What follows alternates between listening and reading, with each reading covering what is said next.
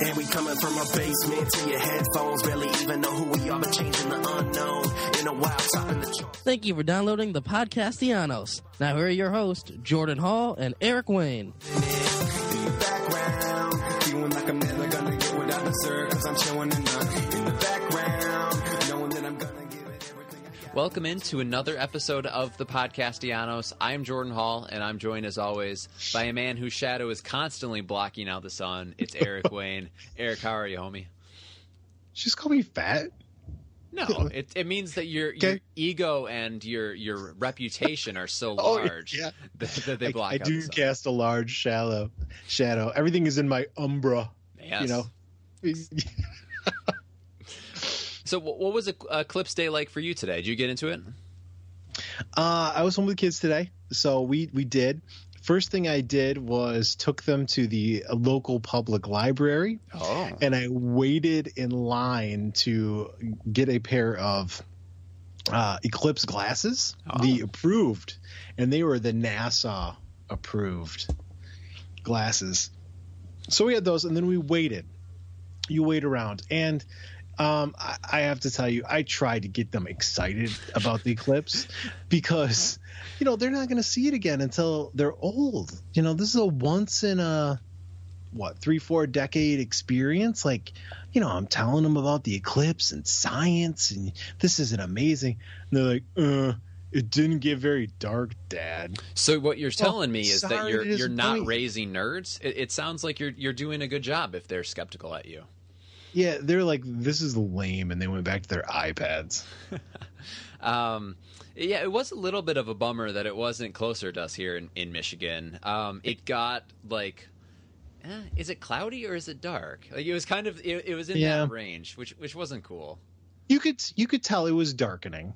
You know, I'm significantly farther south than you, of course. That is true. But there was a little bit of darkening. Now, my mom and dad and some of my family, they made the drive all the way down across the Ohio River into Kentucky to watch this thing, and they were trying to talk me into going. So what do? Do you go? It's about an 8.5 hour drive. And I was just kind of like, I don't think I'm going to do that. No, that's a fake excuse kind of situation. I'm sick. I have the bronchitis, something like that. Rolled my ankle. I strongly considered going, but just that much, car time with my kids, and I was kind of like, yeah, maybe not. Were you surprised a little at how much like America just flat out went nuts for it today? Considering we're not like into hashtag smart things like science. No, I'm not surprised because we as a nation, we need this.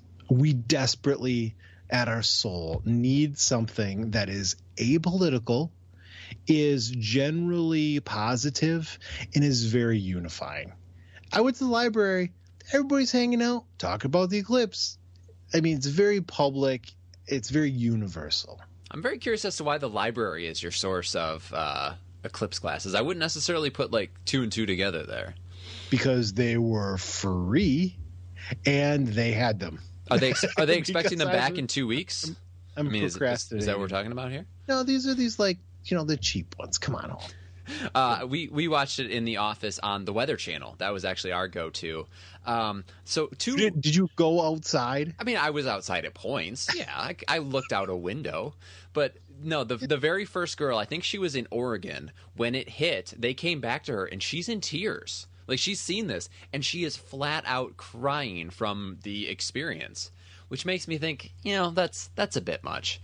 And then, are you familiar with Jim Cantori? He's kind of like the weather man. Like, he's the guy. I'm remotely familiar. Well, he was in Carbondale, Illinois, which is apparently where it was going to be fullest the longest.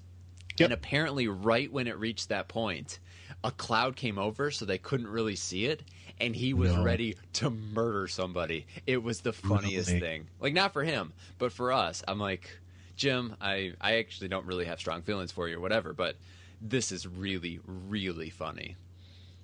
Well, to me, that there's kind of two things you can observe with it. One is you get the glasses on, you look at the sun, and there comes the moon. It's in front of the sun, just as anticipated.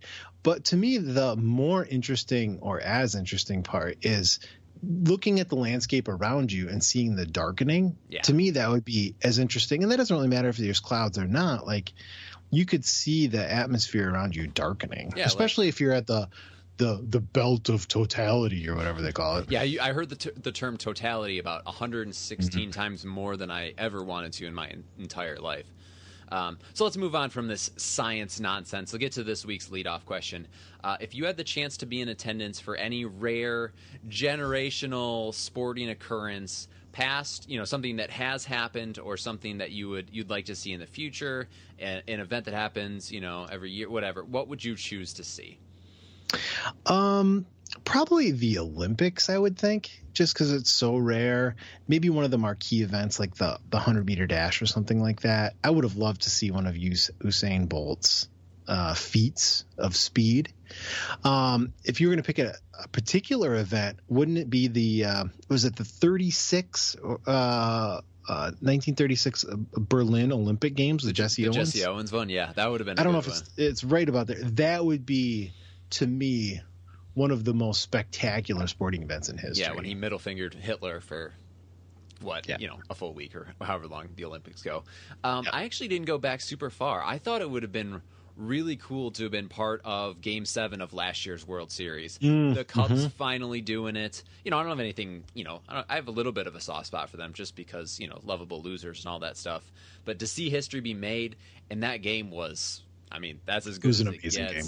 It had everything. That would have been, I would have loved to have been at that one. And also the 99 Champions League final, Manchester United came back from a goal down to score 2 in the final minute in extra time. That was clearly before I liked soccer, but that would have been just phenomenal to have been at. That Cubs Indians World Series, I was fairly neutral, and my blood pressure is through the roof, and I'm just hanging on every action that takes place. I can't imagine being a lifelong Cubs fan and experiencing that. I'd be on my knees on the carpet. Like I can't imagine a paper bag. Yeah, for sure. Yeah, if the Tigers ever get there again, I'm going to be a mess. Dude, we're going to be old by the time that happens. Just kidding. Positivity. We will need blood pressure medication at that time. It'll be non-related to the circumstances. On the Twitter, I am at Jordan Hall 23. Eric is at Comeric Eric, and the show is at Podcastellanos. On Instagram, I am at Jordinho 4.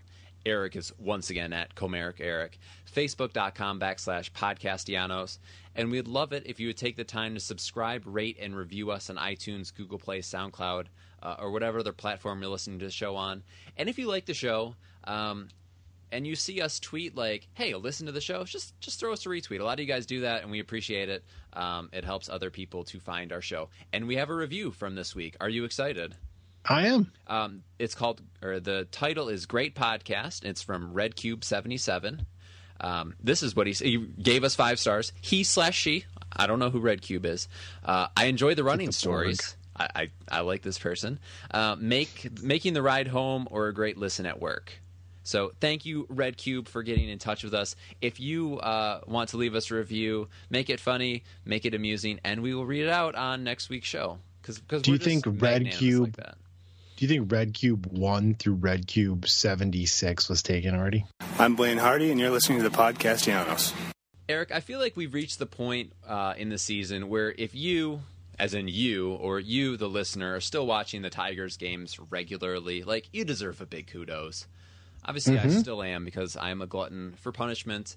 But it's been an extremely difficult week to turn on the old Fox Sports Detroit. Let's walk it back to the Texas series. As you may remember, we got hammered 3 straight times in Arlington. Johnny Kane showed us his adventures down in the Fort Worth stockyards. He's been soldiering through the season like a champ. Like, his features game has been strong no matter what has happened. On-field challenges, nothing. Johnny Kane's right there. Are you saying he's making features like it's his job? Because it is his job? It is his job, but he does it with such verve and gusto. Yeah. Okay. Johnny Kane has cashed in less than 72% of the active roster. Wow. I gotta confess. I know you're big into Johnny, but But my heart still beats for Shannon Hogan. I miss Shannon. I want Shannon back. Why? And not that, Shannon could take Trevor's spot or something. They could coexist. Sure. I miss Shannon. I still follow her on Twitter, and I watch her Islanders tweets or whatever. And just because I can't let her go. I can't let you go, Shannon. What? I like Shannon. She was fine. I don't. What is her distinguishing feature? I don't know. She just seemed nice. She seemed to. I don't know. I probably shouldn't grill you on this too much, considering I have not a ton of basis for my Johnny Kane love. Right. I think she had just a little bit of wry, I'm in on the gag kind of humor about her. Like, I'm doing something ridiculous, and I kind of know it's ridiculous. She had a little bit of vibe about her. So I like Shannon a lot. Okay. I'll give you that. And lastly, part of the Texas series, we were treated to the feud that none of us knew we needed, but apparently we did, and that was Ian Kinsler versus Angel Hernandez. Monday night, Hernandez threw Kinsler out in the fifth for arguing balls and strikes, and then somehow things got spicier from there. By now, you should know the quote from after the game. Hernandez, needs to reevaluate his career choice. He really does. He's messing with baseball games blatantly. That was said by Ian Kinsler. Frustrating season. Are you okay with Ian going in on him so personally? I'm not upset about it. Now, your first option would be to go to the league, file a complaint, write a letter saying this particular umpire is exhibiting a pattern of poor performance. Right? That would be your first and best choice. I imagine that route has been exhausted. And I imagine the league knows perfectly well that players do not approve of the performance of Angel Hernandez. And I think Kinsler is just pretty much fed up with him. Yeah, absolutely. And go ahead. I think he's probably right. Yeah, there's the report that said that 22% of all baseball players reported him as the worst umpire in baseball. And I think what it comes down to is it's not necessarily like Ian is saying, I want this immediate change, kick him out. I think he would take that. But I don't, he's not trying to get institutional change here. He's just venting his frustration. Right. And things may have spiraled a little bit more than he was expecting. I think he's well within his right to have a go. Like, as, I was going to say as broadcasters, as bloggers, shall we say, as broadcasters, as, journalists, we all have our right to have a go at players. I mean, even down to Little League World Series players that are taking a beating on Twitter sometimes. There's nothing about an umpire that makes you inherently immune to criticism. I mean, the idea of your job is whether you are correct or not, and if you're not correct more than you're correct, you're going to take some beating, especially from a guy who is as feisty as Kinsler. It's part of the long history of baseball to yell at umpires, isn't it? I mean, it's kind of a cliche that people go to a ball game to yell at the umpires. Umpires should know a little bit what they are signing up for. This is part of the lore of baseball. And also, Kinsler didn't talk about his mother. He didn't bring up anything, real personal. Yeah. He just basically said he is not doing his job. He is F-word, bad at his job. I mean, what else are you going to criticize an umpire for? I mean, that is, he's getting to the heart of the matter, and that is he thinks he's doing a bad job. Yeah, he's not saying that he's, he takes from the poor and, stuff like that. He's just saying that what he does for a living is not something that he's well suited for. And Kinsler's not even saying, oh, they're giving the other team calls and they're not giving us calls. It didn't seem to me Kinsler was even going there. It was just, you were bad across the board. And I see. This seems kind of fine to me. Now, the league came down on him, Kinsler, pretty hard. Now, no suspension, but they gave him a $10,000 suspension. How you feeling about that? Appropriate? Inappropriate? I mean, it's so hard to think of money in the terms of what Major League Baseball players think of money as. Like, they just work in a completely separate financial world than we do. Yeah. It's a lot of money. Osmus says that it's as big as he's seen. Clearly, this is not the worst thing that anyone has said in a post-game press conference. Like, clearly, maybe it was a little bit much, but he did have his go, and that's part of America. You can say what you want, and then you suffer the consequences. And he's clearly going to pay it. He didn't do any flamboyant theatrics or run out and pretend to pantomime pooping on the plate or throwing a sweatshirt on it or something. I mean, he yelled. And I don't know, a small fine would seem more appropriate to me. A suspension would be completely unnecessary. But truly, I think it brings to light something that doesn't get talked about much. There isn't a ton of umpire accountability. Like, you see the same guys running out there year after year after year after. I'm sure there's some sort of review process, but when somebody's heading the umpire union, their job isn't going to be to get less umpires in the major leagues. It's going to keep the guys who are there. If Kinsler was having a down year, he'd be gone. Angel Hernandez could have a terrible year, and he's still going to be calling strike three. Yep. Go ahead. Yeah, I was just going to set up the thing with the wristbands. Of course, Country Joe West is the head of the umpires union, and he put together this press release, basically saying that they're going to be wearing white wristbands in protest of the verbal abuse that they're receiving from players. What did you make of this? Appropriate or too much? I think it's very interesting coming from Country Joe West, because everyone knows that there's nothing that Country Joe West likes more than a little bit of FaceTime. If it had come from somebody else, I would say, I still would be kind of against it. It's kind of a prima donna move. Just shut up. But they're well within their rights to wear them, but we are well within our rights to say shut up and not take them seriously. I was seeing universal opinion that this is a little ridiculous and that they should kind of suck it up. I did not see a lot of umpire sympathy. Here's the deal. Within 10 years, they're all going to be gone anyway. So maybe they should be enjoying this while they still have it. Robot umps are coming, and maybe we need to start cozying up to them now, because clearly we're not getting, Kinsler wasn't getting the calls with the human umpires. Right.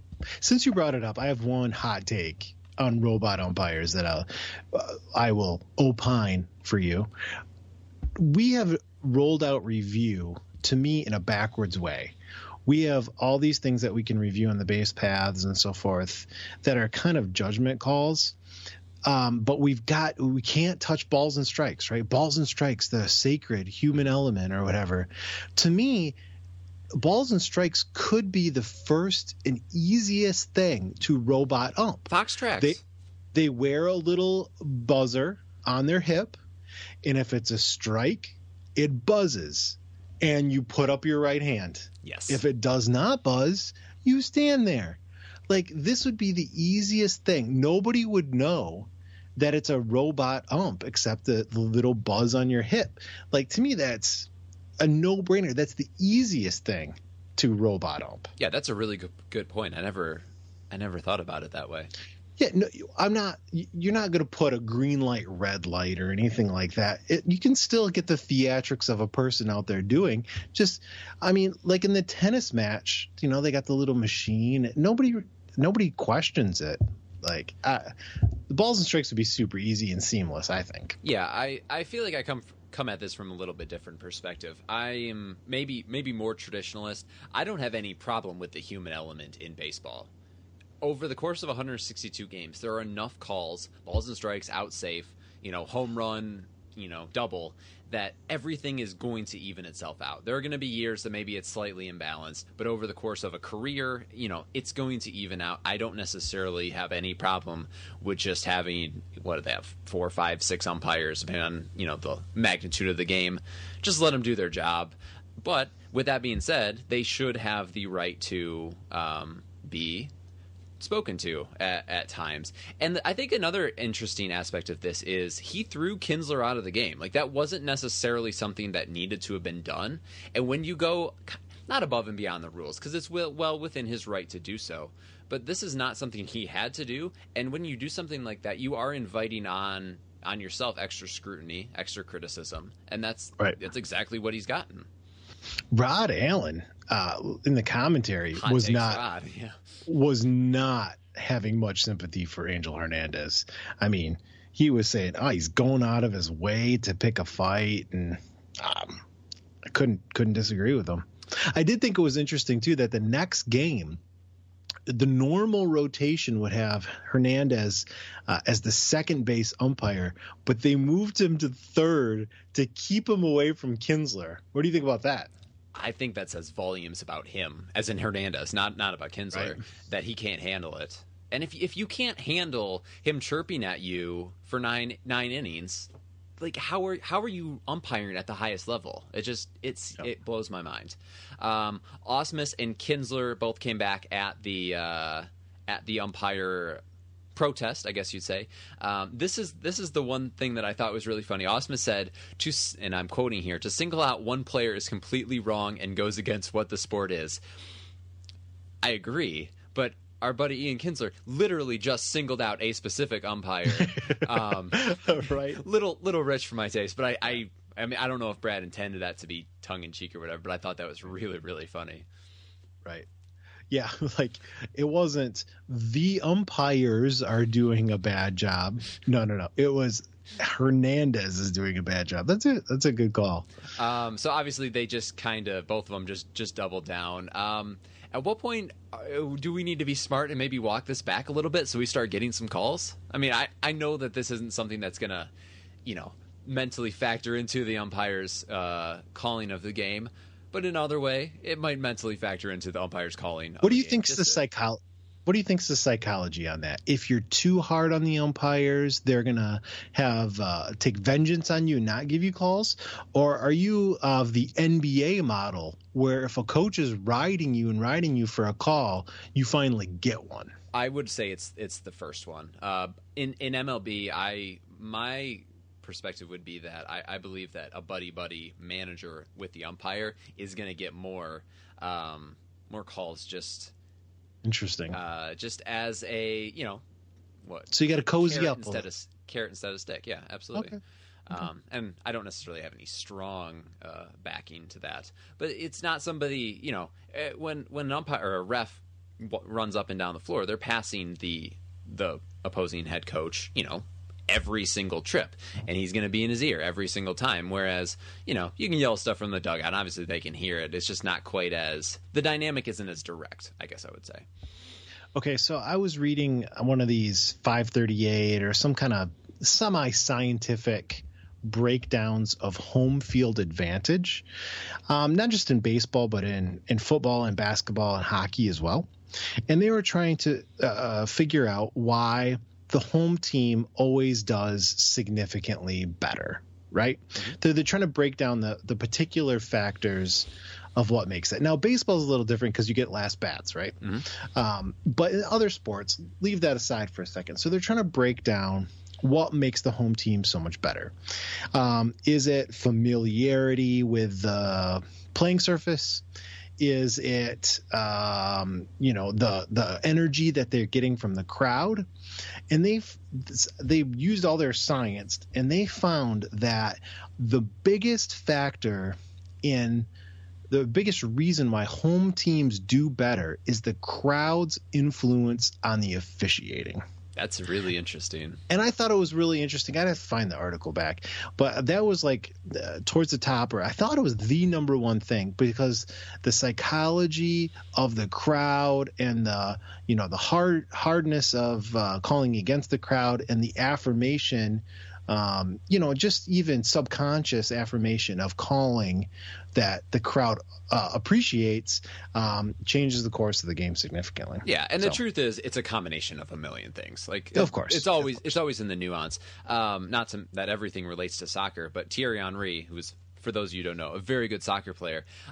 He had a quote about how, and this is greatly paraphrasing, but essentially when you're playing at home, your positional sense is so much better because you'll look up and see, an advertising thing, and just by where you are compared to that, exactly where on the field you are. And I think that it's kind of that spatial awareness, not necessarily in baseball, but basketball, football, hockey even. I think that can play a really big factor into, and maybe for outfielders, more than infielders in that regard. Maybe I'll have to find that article. Yeah, that'd be good. That is interesting.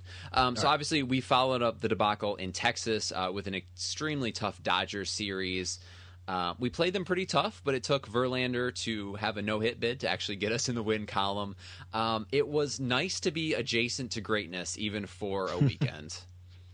Yeah, and to see Curtis again, that was kind of a fun timing thing that he was able to make his Dodgers debut at Comerica. Yeah, the crowd gave him a nice hand. I got to be honest, I looked like, wait, when did this happen? And then I checked my phone. Like, okay, today. That makes me feel a little bit better. I think that the Dodgers are a really good model. Like, you look top to bottom, they're solid. They have some guys that, obviously their pitching staff is just loaded. But, Justin Turner, Chris Taylor, like all of these guys on their own don't necessarily look like just absolute world beaters. And obviously Corey Seager is a really, really good player. So is Bellinger. But it's an interesting take on where baseball is, that you don't have these massive mashers, these big time superstars in the middle of what is apparently going to be record wise possibly the greatest team of all time. So if you're using this as a model, you would suggest, one, spending an enormously large buttload of money, and two, having the most amazing prospects in baseball come up at the right time. Yes, I think that is the model. I mean, look at the Cubs. Okay. They didn't spend a buttload of money, but they certainly spent quite a bit and had the prospects come up. I really do think that winning the World Series right now, I mean, it does take. That's essentially the combination that you need. Yeah. You need luck and the money. Stud. I mean, even what Kansas City did that. They had their golden generation with Hosmer and Sal Perez, and then you mix that in with some of the free agent starting pitching signings that they made, and it worked. That clearly wasn't where I was going with when I said the model, but I mean, I guess that is the model. The stars need to align, or in this case, the moon. So let's talk a little bit about the rotation before we go into your power rankings. Everything has kind of gone to crap over the last month or so. Been trying guys out. Alex Presley's been in right field a lot. I think that kind of sums it up. Feels like not quite a spring training atmosphere yet, but we're getting there. But the rotation, I think, is something that we can glean meaningful takeaways from still this season.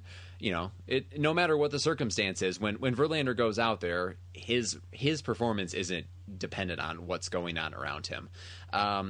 And unless something unforeseen happens, this is essentially the rotation we'll be taking into 2018, or at least it will be when Norris rejoins it. Like this is essentially what it's going to be. So let's take a second, digest what each starter has been up to recently, and maybe where our optimism level is for them going into next year. And we've run a little bit long, so maybe we'll kind of just zoom through this a little bit. But let's start with Verlander. He's been the subject of trade rumors, and somehow he's been brilliant in at least 8 of the 9 last starts. Back to striking out guys in elite level. Stuff is amazing again. I wrote down the word ageless. I feel like we're approaching that level with him. I don't know about ageless, but I think he is. He's age stable. I think I don't think he's going to have a precipitous drop off. I guess maybe that was where I was coming from. Yeah. And I think it says a lot about him that we're in the last quarter of the season. I don't know what it is. And he is stronger than ever. Right. He has a way of figuring things out. His strength and stamina is still very good. I am stunned that the Astros are not pressing harder for him. I think the Tigers would chip in $3-4 million a year for the last couple of years of his contract, and they would take like a number 2 prospect and like an 8 and a 12 or something like that. Like, not the biggest names. And Astros are just not having anything to do with that. To me, it makes so much sense for the Astros because, okay, they have the payroll space. So Verlander is a mid-rotation guy for the next couple of years. Who cares? You could use that if you're the Astros. You mix him in with Keuchel and McCullers, and you're solid for years. And what they have right now, he's their ace. I mean, Keuchel's been good, and everyone else has been, probably pitching a little bit above their level. But he is your absolute ace. I've kind of gone back and forth on Verlander on whether I would like them to trade him. I think I've reached to the point where if we get good again, if this project ends up coming to fruition and we make it back to that top table, I still think Verlander is a big part of that team. There are guys like Zimmerman, some of the, and even maybe Fulmer, depending on what happens long term with the elbow issue that I'm not so sure about. But Verlander, 4 years from now, I feel relatively confident that he's still mid-rotation or better. Level he could win the playoff game for you. If Kenny Rogers is out there winning playoff games for you, Verlander is could win a playoff game for you. So much guile though with Kenny. Well, yeah.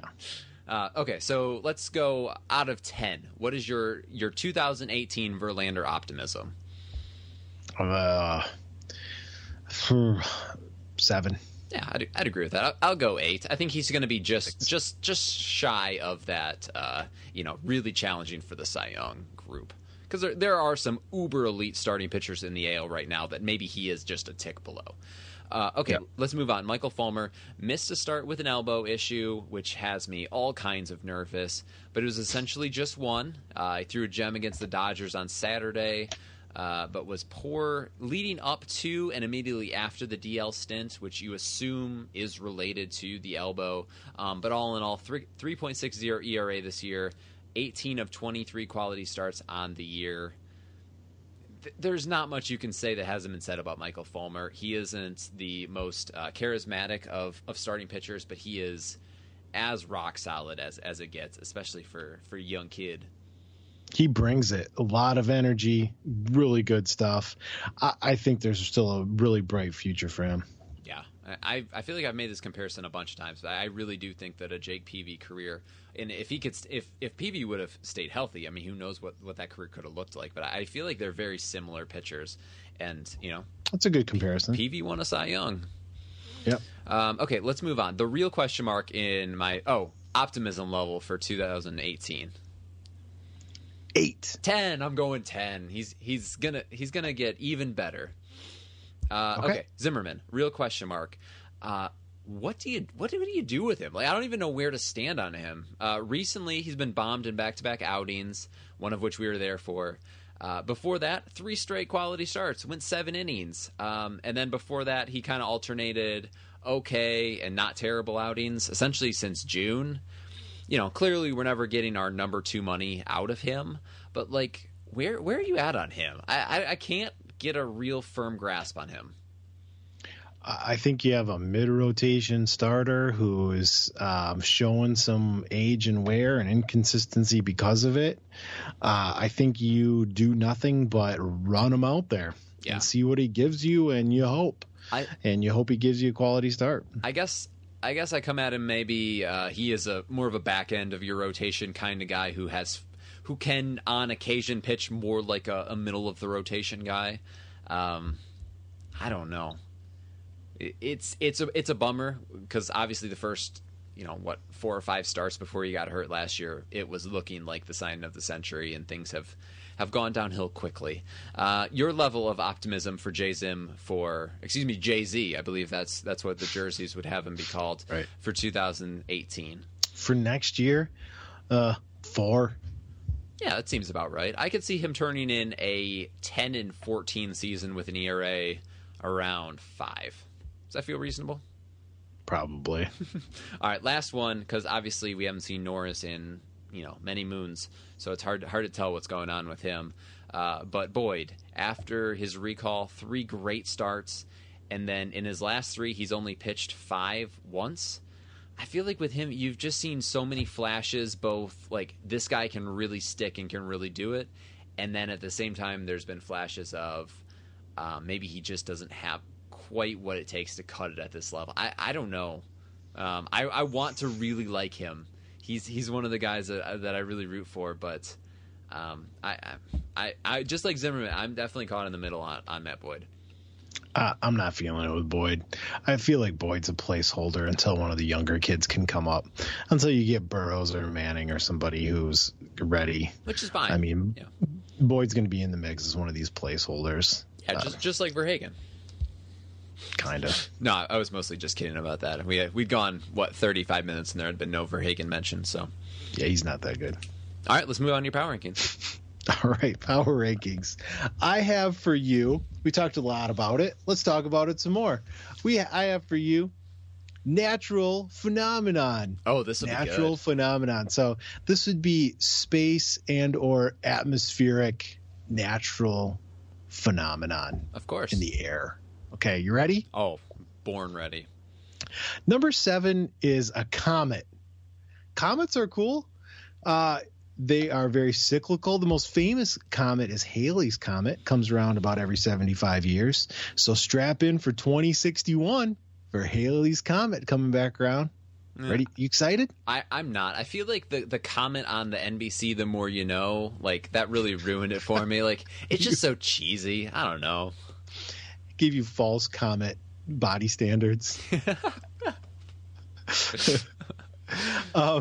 Yeah, you got to look through a telescope pretty much to see a comet. It's number 7. Yeah, if I can't see it with my eyes, it's like is it actually real? I don't know. Can you see a comet with your eyes? I don't know. This is your power rankings. You tell me. Fred Hall, I don't know. I think you can. Okay. Right. If you can see it with your eyes, then I'm more in on it. All right. It's number 7. We're at the bottom. Just relax. It's a comet. Sorry, I'm getting a little too heated too soon. Number 6 is tides. Tides are cool. The water rushes in, the water rushes out.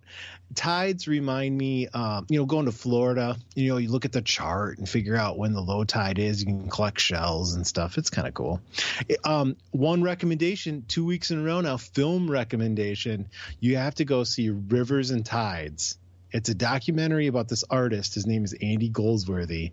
It sounds cheesy. It sounds terrible. Love it. Watch Rivers and Tides. It's very soothing. If you've had a bad day, watch Rivers and Tides. You'll love it. You know the best part about tides is the birds that like run down when the tide goes out, and then the tide comes in, and they're like, "Holy crap, gotta get out of here!" Like little sandpipers or whatever. Yeah. Well, love those guys. Okay, number 5 is a meteor shower. Yeah, so falling stars, they're actually meteors. Sometimes the Earth collides with a whole cluster of these things. I was told like a couple weeks ago there was a big meteor shower. I seem to always miss them. Maybe the meteor shower should have a better like social media game. Just pick up their publicity. They should have a little better representation. Yeah, just tweet at meteor showers and let them know that tip. Yeah. So you're looking in the sky, and I always seem to miss them. Because people are like, oh, there's one. Did you see it? No, I didn't. I'm looking. Well, you got to look up at it. What do you think I'm doing? Looking for the falling stars? Stop it. So you're the slow one that we're pointing stuff out to. Okay, good to know. Yeah, that's true. Not catching the meteors. Okay. Number 4 is lightning and thunder. Now, most people say thunder and lightning. Why would you say that? It goes lightning first, and then the thunder comes afterwards. So this is basically like a thunderstorm. You ever have one of those real hot, humid summer days, and you sit and you look to the west and you watch a thunderstorm roll in, and it just feels kind of exciting and interesting. You ever do that? Yeah. I mean, I don't know that I've ever watched it like come in off the water, but that does sound fun. I don't mind a thunderstorm. Yeah. Now they can be a little dangerous. That's But you got to be a look. Just don't be an idiot when it comes to thunderstorms. I feel like stay inside. Yeah. Don't hold a giant metal pole in a field or something. You probably shouldn't do that in any scenario, though. Right. But thunder and lightning, or lightning and thunder in this case, is cool. Number 3, here we go. Solar eclipse. Solar eclipse is rare. That makes it exciting. Everybody talks about it. It is a cool phenomenon. It destroys its brother, the lunar eclipse, in the amount of excitement. Lunar eclipses are kind of trash. Yeah, that's the redheaded stuff. Yeah, definitely. Yeah, exactly. But it was cool. It was fun. I enjoyed it. I'm excited for the next one. Solar eclipse. Yeah, me too, for sure. Number 2 is the Northern Lights, or Aurora Borealis, if you're going to get all scientific. I understand these are absolutely spectacular. I've caught little glimpses of them from time to time. They would be number 1, except for you have to be pretty far north, and it's got to be clear, and it's cold. It seems like a lot of work. It does. I don't want to work at it. It seems like the kind of thing that you would take a vacation like to Alaska to see. Like I do agree. I think it would be absolutely incredible to see. Yeah, but once in your life or whatever, you'd go out of your way to see some Northern Lights. Yeah, especially if there's orcas around too. Yeah. Number 1, you have a guess? Not a clue. Number 1 is a blizzard. Blizzards are awesome because stuff gets canceled. And you can cancel your plans and stay inside. Blizzards are not dangerous. You know how you survive a blizzard? You stay inside. You do nothing. So here's the problem that normal people have with blizzards is that stuff doesn't actually get canceled for you. You still have to go to your crappy job because it isn't really canceled. Just school and school-related activities. Okay, so I'm over 18. I'm out of school. Okay, so a blizzard comes in. It's big news. Everybody, you don't go into work. You say, I was snowed in because of the blizzard. Everybody understands. It's fine. So you're advocating to our listeners to lie. Well, I mean, if there's a big blizzard, yeah, you just stay in. Do a puzzle and make some cocoa. Ugh. Blizzards are great. Snow is the worst. Snow and cold are the worst. Which makes sense because I live in Traverse City where we don't get any of either of those. Made a stupid life choice. Definitely. All right, bottom 3. Third from the worst is tornado. Tornadoes are super destructive, but you kind of know they're coming. And I'm talking to you, Kansas, Oklahoma people. Maybe don't live in the way of one. But they have sirens. You know they're coming. You can at least get in the basement. Yeah. Don't live in a trailer park. Yeah, tornadoes are kind of dicks. Yeah, they're kind of dicks. Number 2 is a drought. Like, a drought isn't an immediate life or death situation, but when it can kind of destroy your life, it can destroy countries if you're not getting enough rain. Droughts are pretty bad. Yeah, that's a sleeper one right there. Good call. Drought, bad. Number 1, got a guess? Nope. Worst natural phenomenon. Hurricanes. I don't know. It is. It's hurricanes. Oh. Hurricanes Look at me go. Are super destructive. And because you get the wind and you get the flooding, you get the storm surge. You think of what Katrina did to New Orleans. And I still remember Hugo in South Carolina and Andrew in Florida. When they're naming stuff like that, I mean, it's pretty bad. Hurricanes are bad. Now, you do get a warning, but there is nothing you can do to get out of the way of these things. Either they crush you or they don't. I feel like hurricanes are really bad. Don't go into a hurricane. Okay? That's Power Rankings. Hello, this is Eric's mom, and you're listening to the Podcastellanos. That's just good life advice. So last week, we discussed how I had seen 3 empty Fireball bottles on the side of the road while running. Yeah. Do you recall? Listeners, do you recall? That's all I've thought about since. I was irritated by the littering. Well, it appears that someone is just straight up trolling me. This week, I found 4 new bottles. Not all Fireball at this time, so it appears that they're diversifying their alcohol consumption.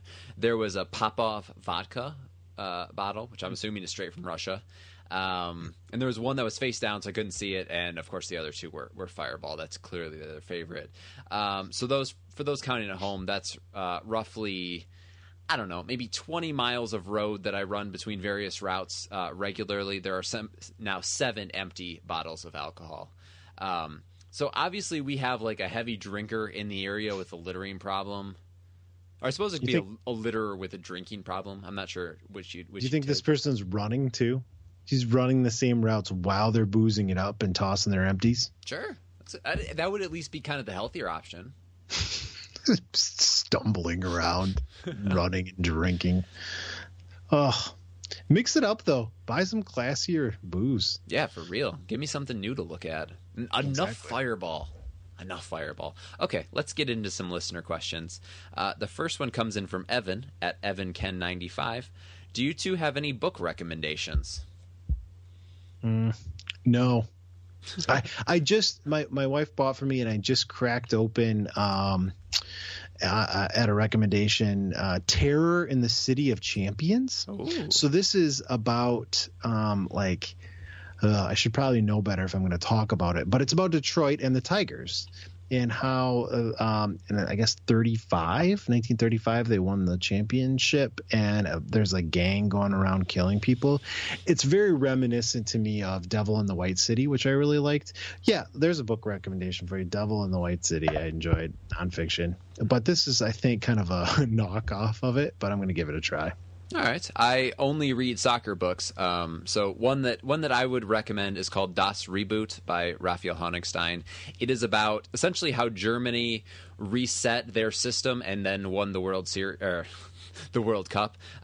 It heavily features Jurgen Klinsmann, so whoever is interested in the U.S. men's national team might find some of the things that he did for Germany and then for us, kind of the parallels to be interesting. It worked for them, and then for us, it worked less. A little. So that would be my book recommendation, but that's only if you like soccer. If you don't, then read something else. Nicholas Haller asks us, what is the best pop? I like regular Coca-Cola, but I really like the Mexican variety where they make it with the real sugar.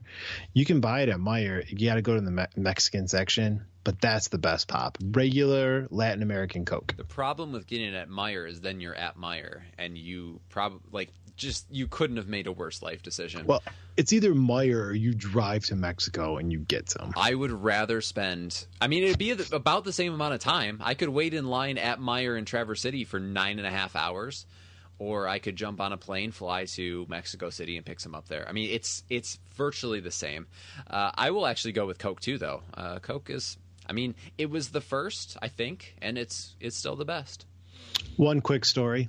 When I was in high school and college, I worked a construction job, and I would drink Mountain Dew. That was my favorite. In the morning, Mountain Dew. Lunch, Mountain Dew. End of the day, Mountain Dew. I was drinking 4 20 ounces a day. Yikes. And I started getting stomach aches, and I went to the doctor, and they're like, are you drinking anything acidic or eating anything acidic? And I'm like, well, I drink a lot of Mountain Dew. They're like, yeah, you have an ulcer.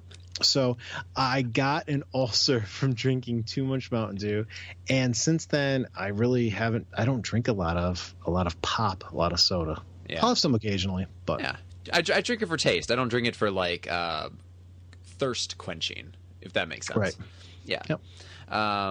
You drink pop in the morning? What kind of deviant I did. were you? This was before I started drinking coffee. Now I ruin my health and system with coffee. There's nothing wrong with coffee. I read that 2 cups a day is good for you. Well, I should be healthier than snot. You're healthy as a horse. Okay, next one, at Tigers_opinions. Music to listen to while running on the side of the road. I'm assuming this one's for you. Stop, don't do it. When you want to get to it, stop, don't run.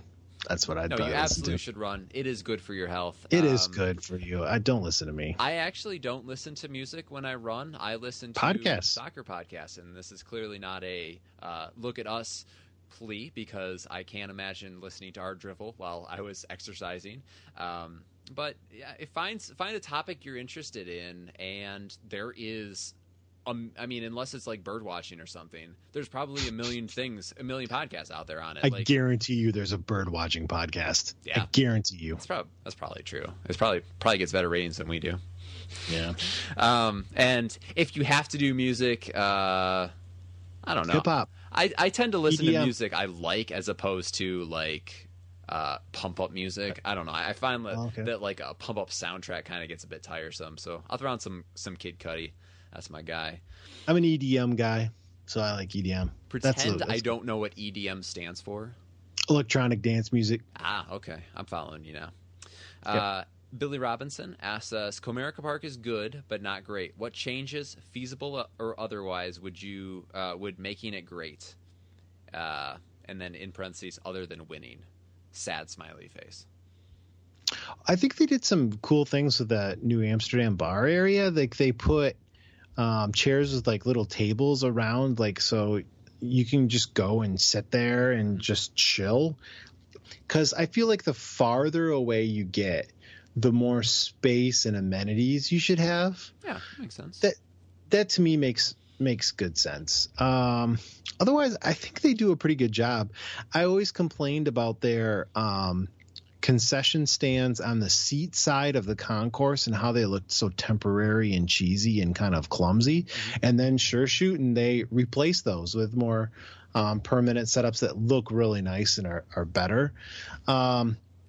I mean, Comerica Park is set up, unless you're getting like opening day, you get long lines for the bathroom and stuff like that. But you get outside of opening day, they do a pretty nice job. Yeah, I'd like to see more local. I know there are some, but some more local vendors as far as drinks and food options. That'd be cool. And it's the stuff like that makes it more of a Detroit feel. Where we're heavily pumping the district Detroit, like bring in some of the area coffee houses, barbecue, et cetera, et cetera. I think that would be a nice touch. All right, I agree. That's a good call, Jordan. We should tweet at Tigers. Mm-hmm. I'm sure they're just on pins and needles for our suggestions. Wouldn't it be fun to have like a stretch of like 12 booths, maybe on the far walkway, kind of by the statues, but on the other side, just like 12 permanent booths, but like a rotation of people or restaurants or vendors who come and set up their booth to offer their wares for a game. So not permanent, but like a rotation. Absolutely. So people could get a taste of, their offerings. That'd be kind of fun. Essentially take the Eastern Market and put it inside Comerica on a rotating. Yeah, that's a really cool idea. We were at Progressive, I don't think not last year, but the year before. And it seemed like they kind of had that a little bit more of a rotation. A couple of the places that we had actually eaten. Whitney's a big foodie, so we had picked out some of the more Cleveland-y places, and they actually had places that they were selling their stuff inside too, and it was good. We enjoyed our time there. We'll get on our boys with the Tigers and tell them what to do with that. Yes, yeah, definitely, because we have all kinds of pull. Last two questions come in from the Troya brothers. First one comes from Jeremy. All of the questions should be the better Troya eclipse related. Who's the tiger most likely to stare directly at the eclipse? It's kind of who's the densest tiger. Yeah, he has in parentheses basically who's an idiot. I don't know. I feel like Jeremy Bonderman would be a good candidate if he was around yet.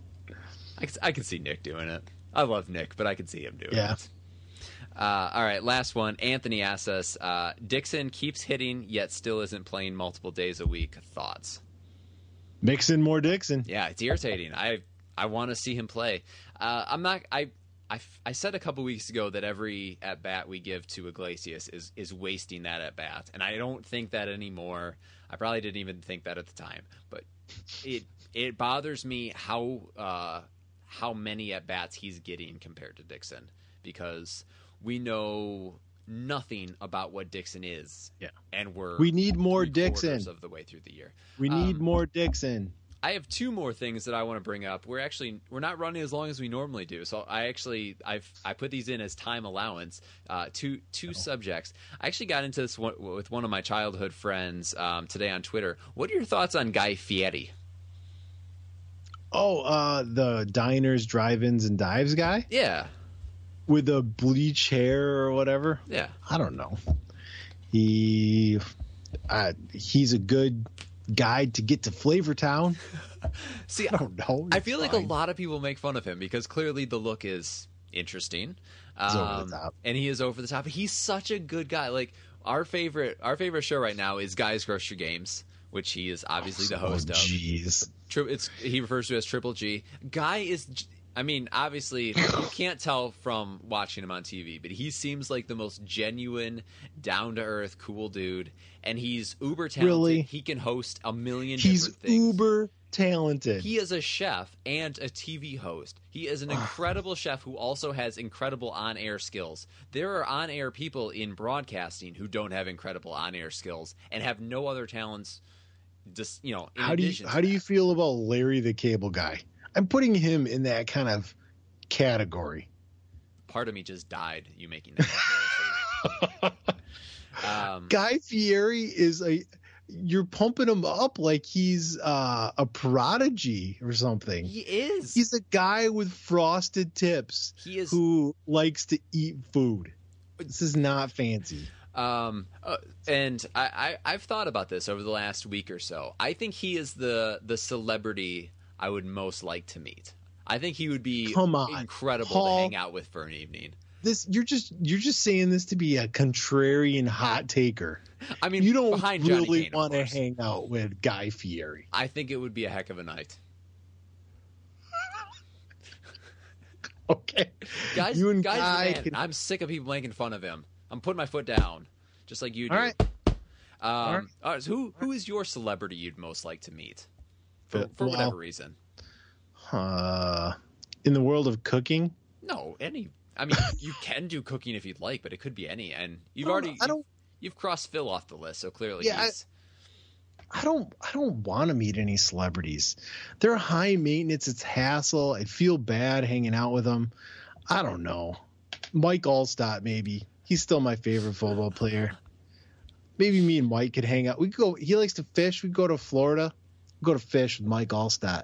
All right. I want to do something with my celebrity. I just don't want to fawn over them and, bend the knee like you are with the Guy Fieri. I want to do something. Guy and I are just hanging out. He would play FIFA with me or, whatever.